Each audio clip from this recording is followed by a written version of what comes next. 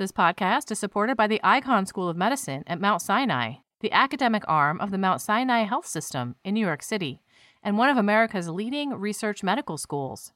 How will advances in artificial intelligence transform medical research and medical care? And what will this mean for patients?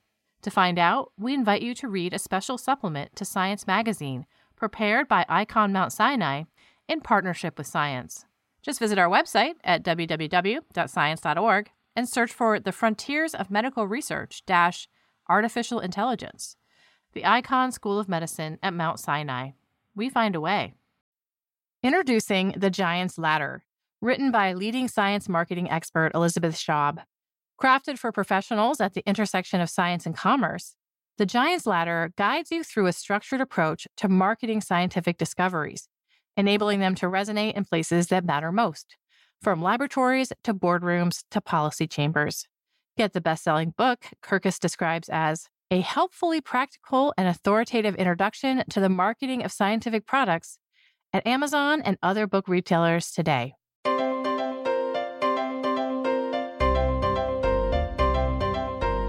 Welcome to the Science Podcast for October 6, 2017. I'm Sarah Crespi.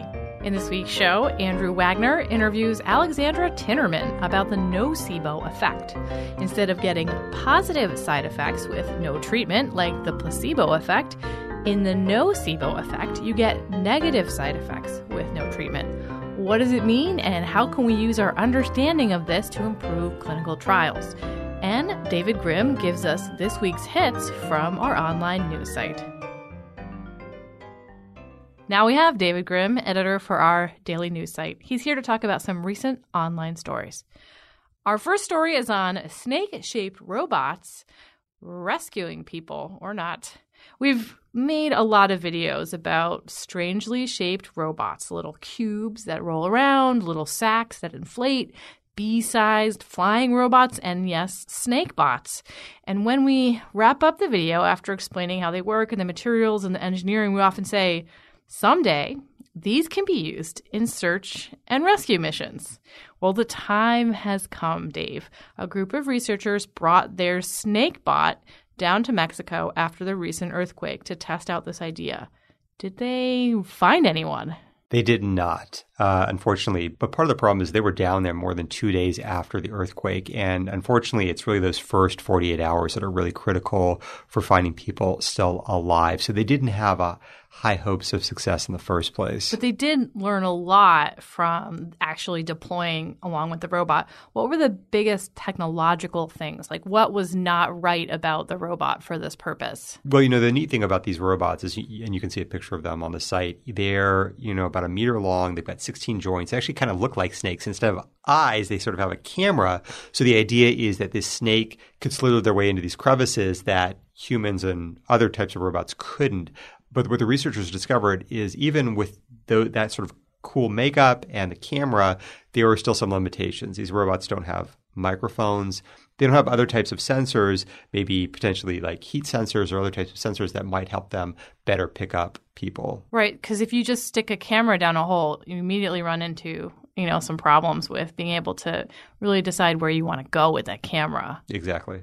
So in terms of practical things, it turns out they actually need a lot of people to run this robot too. Yeah, you need up to 4 people. You need somebody to drive the robot. You need somebody to tend the robot at the point of insertion. You need somebody to manage the tether that's attached to the robot. And you may even need a 4th person to help the driver interpret the images that they're seeing. Okay. And then there's the bureaucratic level of business that they ran into.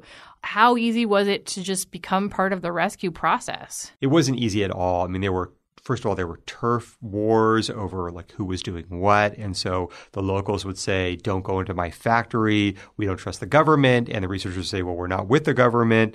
But there was a lot of distrust about even letting the robots into the sites, where in the sites they could go, and sort of how timely all of this could be. And these robots have been in other kind of tough situations before. Yeah, they've gone to nuclear reactor plants. They've done archaeology sites as well.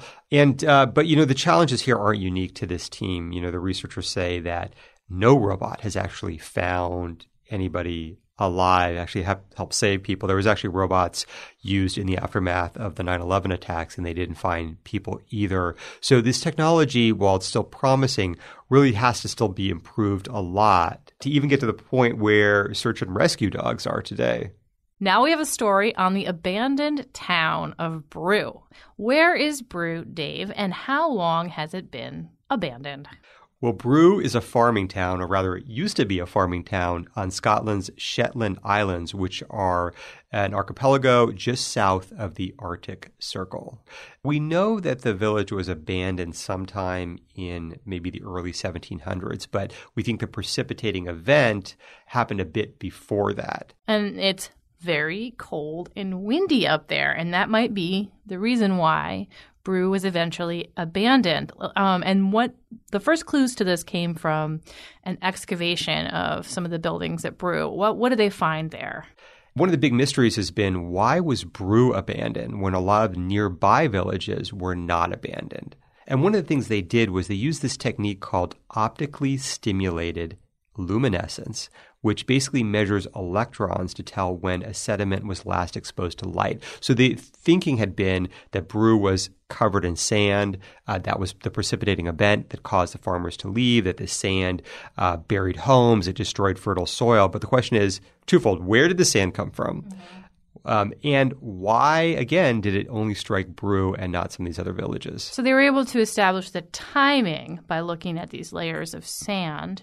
And then on top of that, they analyzed the wind, traveling from the sea or from other places and hitting Brew. What did that simulation show about patterns of sand and wind?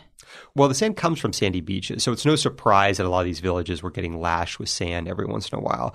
What's interesting and what's unique about Brew's case is there was this little ice age that took hold in the 16th and 17th centuries, and that caused these sandstorms to be especially fierce. Now, what was special about Brew that this analysis indicated was that these wind speeds dropped off right before Brew. So you can imagine you've got a lot of sand being blown by the wind, and all of a sudden the wind stops. That sand's going to drop right to the ground, and that appears to have happened right above Brew. So this is a really hyper-local effect. We have a little ice age. Everybody's colder. Probably a lot of them are windier. But for some reason, Brew was targeted by the sand specifically.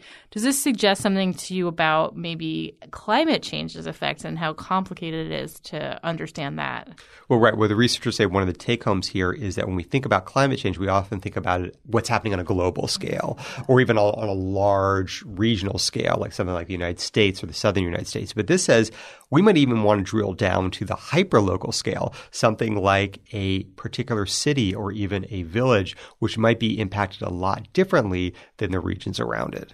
Last up, we have a story on predicting PTSD. This is work based on surveys conducted by the U.S. military. And as a matter of policy, they've been asking or presenting military personnel with mental health questionnaires before and after deployment. And a pretty in-depth analysis showed something kind of surprising. Yeah, well, this survey is called the Global Assessment Tool, and the military has actually been giving it out for a few years now. And the purpose of the survey, and this is 105 questions, is to help soldiers understand their own strengths and weaknesses.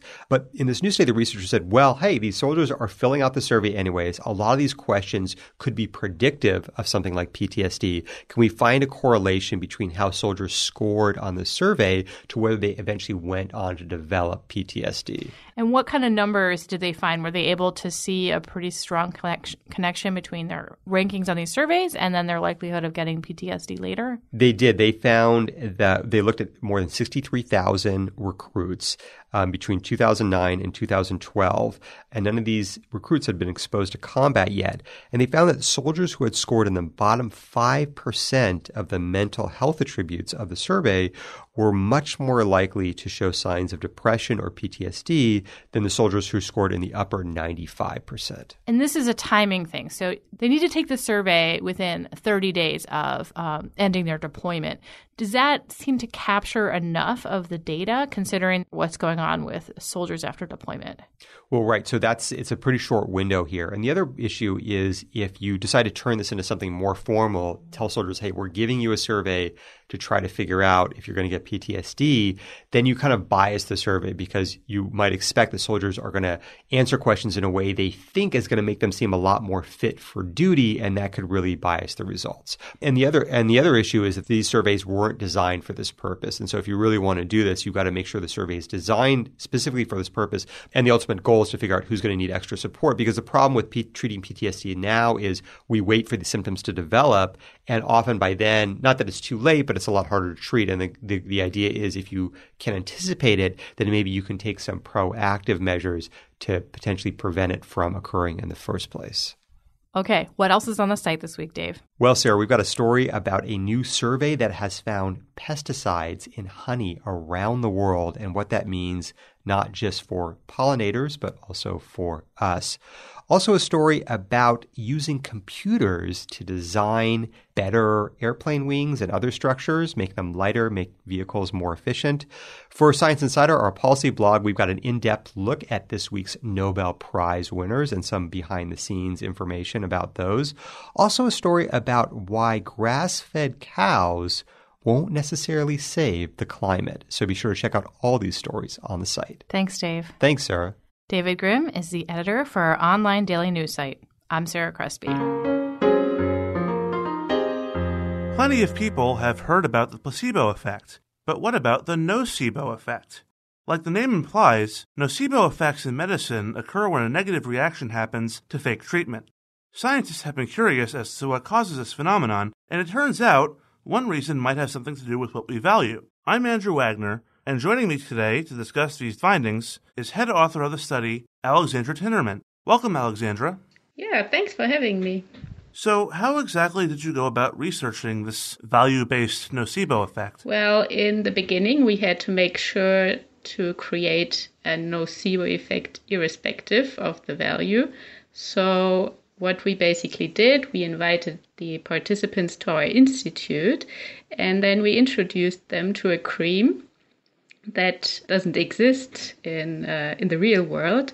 But what we told them about it was that it's a cream, and that one known side effect of this cream is an increased pain sensitivity. So basically, if we apply the cream on the arm, they would experience a greater pain sensitivity under this cream when we apply painful heat stimulus. Then after creating this general negative expectation about the cream, we introduced two different creams. So now we're coming to the value part.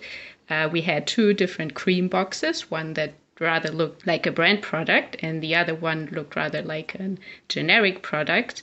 And in half of the participants, we said, well, you will receive an expensive cream. And these participants received the cream from the brand-looking box.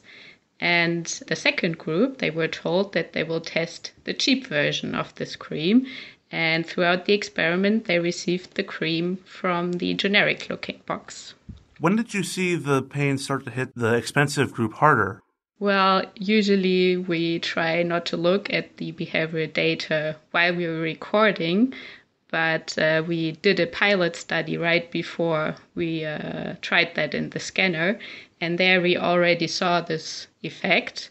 And then when we analyzed the behavioral data after recording all subjects in the scanner, we found the same effect, which was great. So why do people experience this effect? Well, we can only hypothesize about that because we did not directly ask them what they were thinking.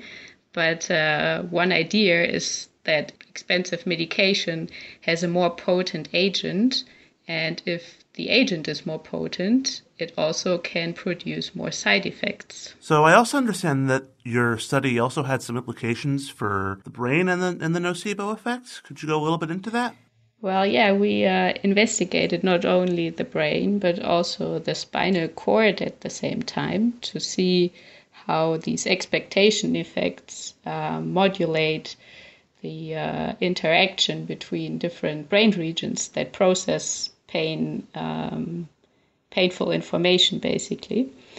And that was quite interesting to see that even this value modulated the communication between early areas such as the spinal cord and other areas such as the brainstem, for example. I see that the perceived price difference was only a few euros. It wasn't very much. So do you think that this effect might possibly scale with price?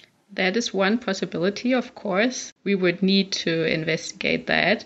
But I think there are two different effects that could happen. So, for example, in general, the nocebo effect could increase with price, so that the difference between the cheap and the expensive remains the same, but rather the both values would increase.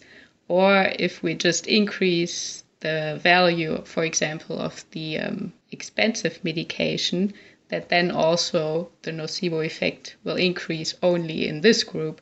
That are both effects that are plausible. But yeah, that would be an interesting thing to investigate in a further study, of course. You say that would be an interesting effect to study in further research. So what's next for you in terms of researching this nocebo effect? Well, I think there are many interesting things you can still do research on about nocebo effects because, there's not so much research actually focusing on the nocebo effect. It's rather about placebo effects. So one interesting thing would be to test that in patients and see, do we find the same effect in patients? Or, for example, look at age and see if we had younger participants, if we also find that in older adults.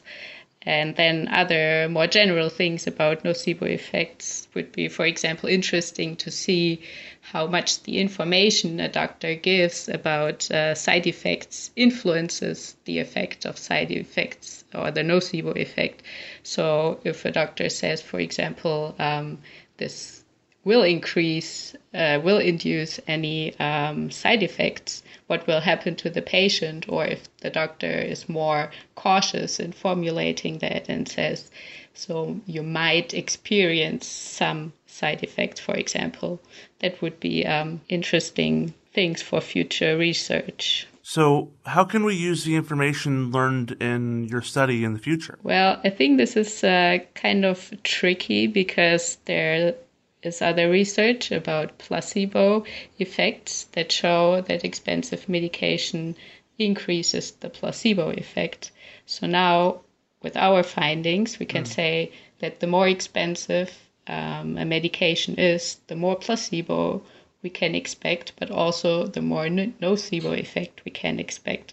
So this is kind of then difficult to say, because if we say, well, we maybe do not emphasize the price of the medication in order to have less side effects or fewer nocebo effects. We can also decrease the placebo effect with that. And that's the question, well, do we want that? So I think that, physicians, they might think about every patient carefully to see, would it be more beneficial to increase a placebo effect or to decrease the nocebo effect, and then decide if it's, for example, helpful or not helpful to mention the price of the medication. Alexandra, thanks for talking with me today. Yeah, thank you. It was a great pleasure. Alexandra Tinnerman and colleagues write about value perception and the nocebo effect in this week's issue of Science. And that concludes this edition of the Science Podcast. If you have any comments or suggestions for the show, write us at sciencepodcast@aaas.org or tweet to us at Science Magazine. You can subscribe to the show on iTunes, Stitcher, and many other apps, or listen to us on the Science site. The show is a production of Science Magazine. Jeffrey Cook composed the music. I'm Sarah Crespi. On behalf of Science Magazine and its publisher, AAAS. Thanks for joining us. This week's episode is brought to you in part by Science Careers. Looking for some career advice? Wondering how to get ahead or how to strike a better work-life balance? Visit our site to read how others are doing it. Use our individual development plan tool access topic-specific article collections, or search for an exciting new job. Science Careers, produced by Science and AAAS, is a free website full of resources to help get the most out of your career. Visit sciencecareers.org today to get started.